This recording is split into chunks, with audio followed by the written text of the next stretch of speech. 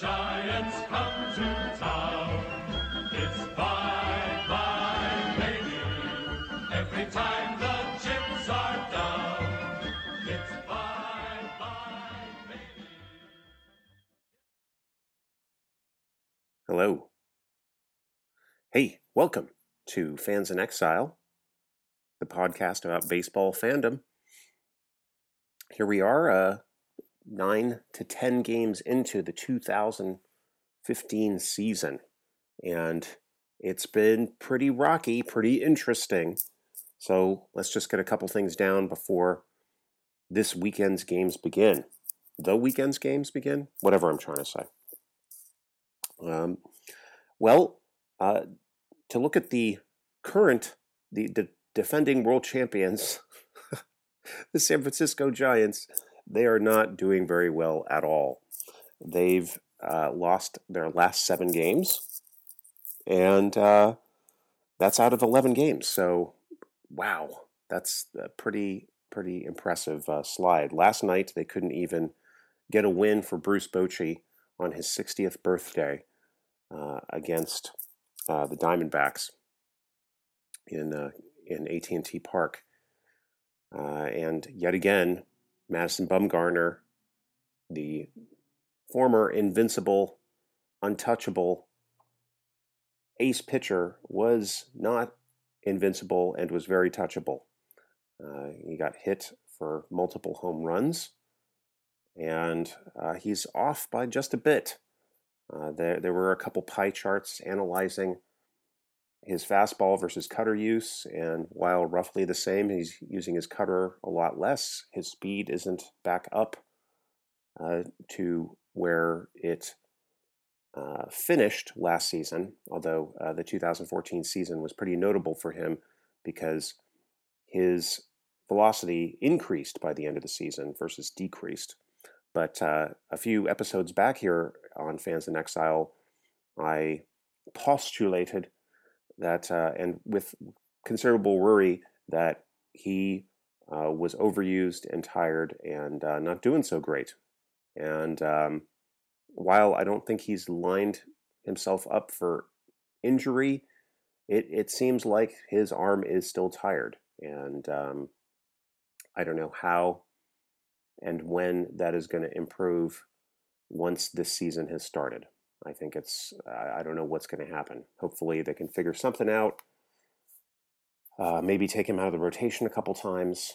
But in general, the Giants, their pitching woes, as we expressed with a lot of concern over the postseason, the lack of new blood in the bullpen and in the rotation has come home to roost. I think we're supposed to be impressed that Tim Hudson only had 3 or 4 runs hit off of him by the 3rd inning or whatever. That's not impressive. Peavy, I don't think has made it to 4 innings, or maybe has just gotten into the 4th and then been taken out. That we talked about and predicted here. So, and in the bullpen, we've seen Machi lose games. We've seen Casilla lose games, give up runs, and Romo multiple times now has given up the long ball and just kind of played poorly. And I'm saying this wearing a Sergio Romo t-shirt because it's Orange Friday, and I'm still trying to support a team that I like a lot.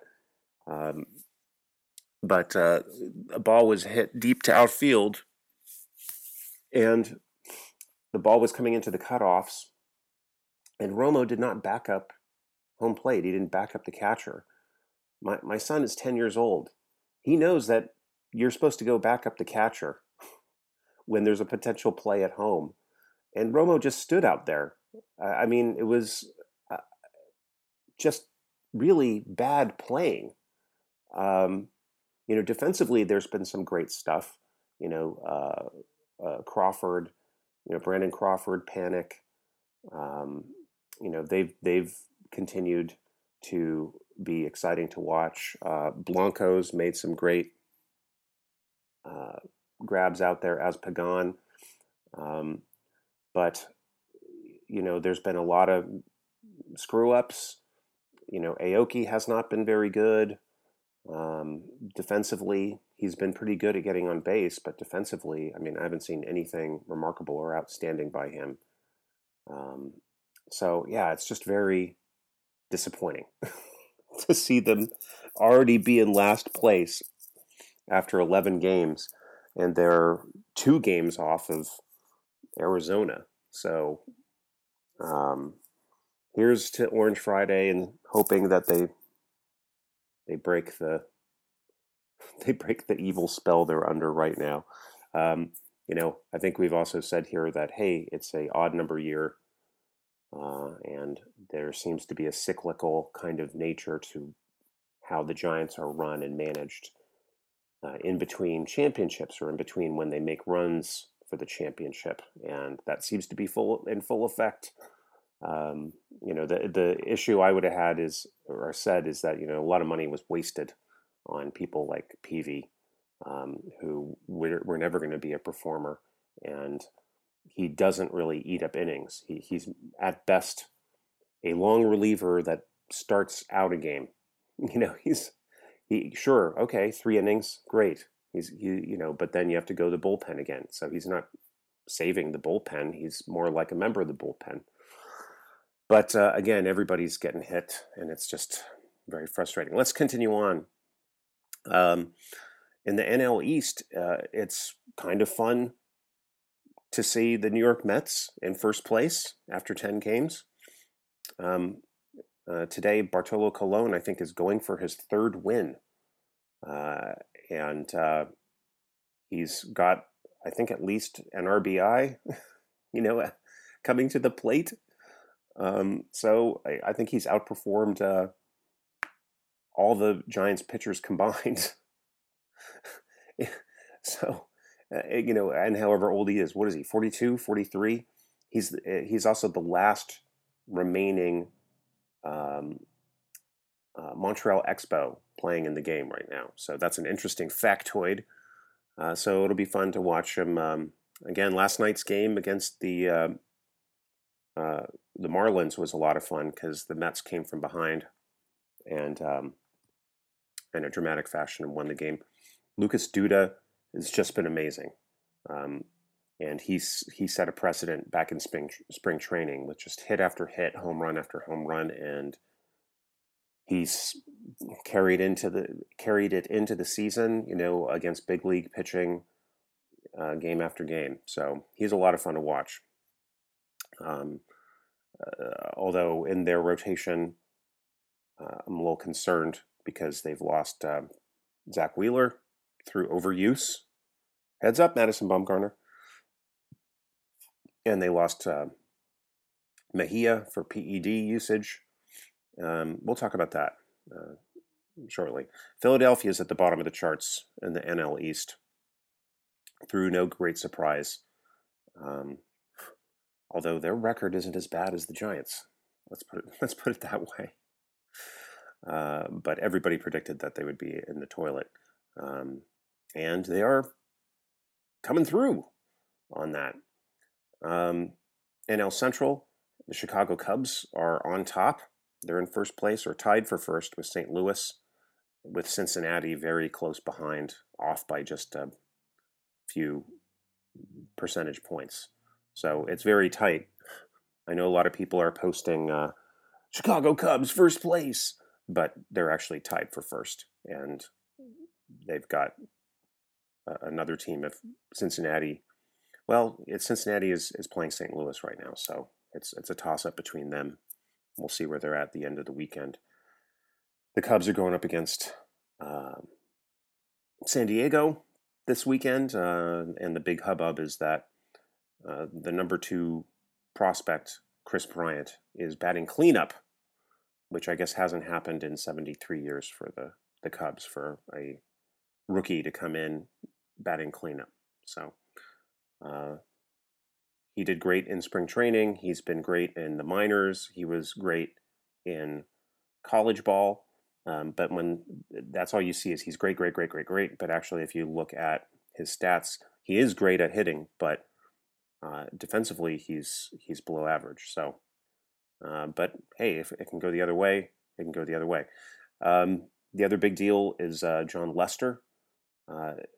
It's finally getting acknowledged by him and the Cubs that he cannot field a ball, he can't throw to a baseman, and at least they're acknowledging that, oh, it's something maybe we should look at.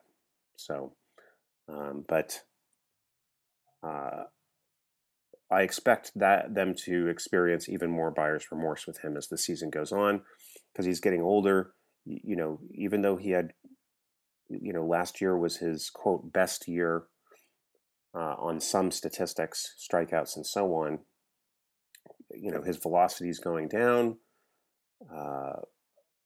and something like not being able to keep runners in check is huge if you're going to have more people come on base, or even deal with the same amount of people coming on base, because now there are teams that are literally game planning to take advantage of his inability to field the ball and inability to keep runners on. Now, with the revamped Chicago Cubs, that doesn't necessarily, one pitcher alone in the rotation cannot kill a team's ability to make it to the postseason. But one pitcher in key games can certainly kill a postseason, as we saw with Jon Lester, essentially throwing away the game for the Oakland Athletics in the wild card playoff in fall of 2014. Was he responsible for all the runs that came in? No. Was he responsible for offensive problems? No.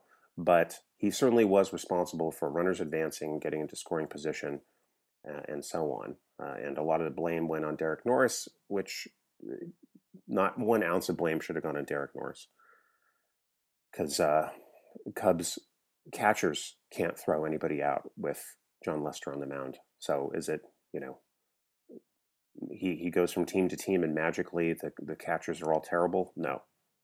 It's Jon Lester. So we'll I'm sure be talking more about him as the season goes on, especially if he has these spectacularly bad throws.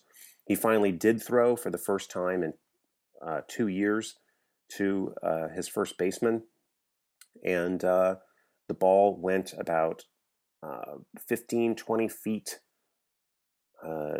to the first baseman's right side at about, 12 feet off the ground. It was literally nowhere near the baseman. Nowhere. And it bounced, went all the way to the wall. And, it's terrible. Magically, they didn't suffer from that because the runner eventually was thrown out over at third. But the runner, I think it was the catcher, somebody. He shouldn't have tried to go to third. All right, over in the American League. Well, Boston, the Red Sox somehow are in first place in the AL East, just ahead of Tampa Bay. But Baltimore and Toronto are still very much in the mix. Again, only 9 to 11 games have been played by teams. So it is still very, very close. We're right at the beginning of the year. This is by no means predictive, but it is surprising, again, that given similar pitching problems that the Giants have, the Red Sox have managed to stay up there because their offense has come through, unlike the Giants, who I think a game 2 nights ago against the Rockies, something like 14 times they had players in scoring position and they couldn't bring them home in one game. Stranding, a dozen plus runners. I don't know what the total was by the end of the night, but it was something like 16, 17 runners stranded on base. It's insane. So where the Red Sox have come through is bringing people home. But again, as things get tighter, the lack of a meaningful rotation in the Red Sox is going to come and get them. let's see. Toronto has been fun to watch. Somehow they're only 5-5. I think they had a couple mess ups here and there. They lost to Tampa Bay last night. It was a bit skewed. Some bad plays, some weird officiating at the plate. It was a little bizarre. But they seem very, very strong, and they're at 500. The Yankees are in the tank. Again, only outdone by the Giants in terms of record at this point. The Detroit Tigers are doing great at 8-1. They're playing the White Sox tonight and this weekend. I don't think there'll be too much of a contest there. Kansas City, the Royals continue to deliver. They're right behind the Tigers, and they're out to prove that their performance last year was not just a fluke, and they're doing it so far. I just wonder how sustainable it is. Minnesota and Cleveland are down in the tank, so not surprising. In the AL West, Oakland is at the top of the heap, although they're just at a 500 record. So they got 3 teams behind them, just a game off. It's going to be tight this weekend because, well, here they go. They're playing against the Royals this weekend, so let's see how they do. Their pitching is pretty exciting, though, I got to say, and they've done quite a bit of seesawing in terms of their offense. They will have these amazing blowout games with 10, 12, 15, 16 runs, and then they'll lose by a shutout, the next day. But they're only losing like 2-0 or something. So their runs on their winning game. Sorry, got to pause something here. There we go. Oops, there we go. Sorry, had to stop something there. The winning run ratio to the losing run ratio is absolutely insane. So hopefully that will even out a bit, and they can distribute their runs between games a bit more effectively. I don't understand. Like, psychologically, there has to be something going on there. Maybe it's who's on the mound. I don't know. It's very confusing. Today's exciting. The Friday, April 17th, because we've got 15 games today and tonight. That's going to be a blast.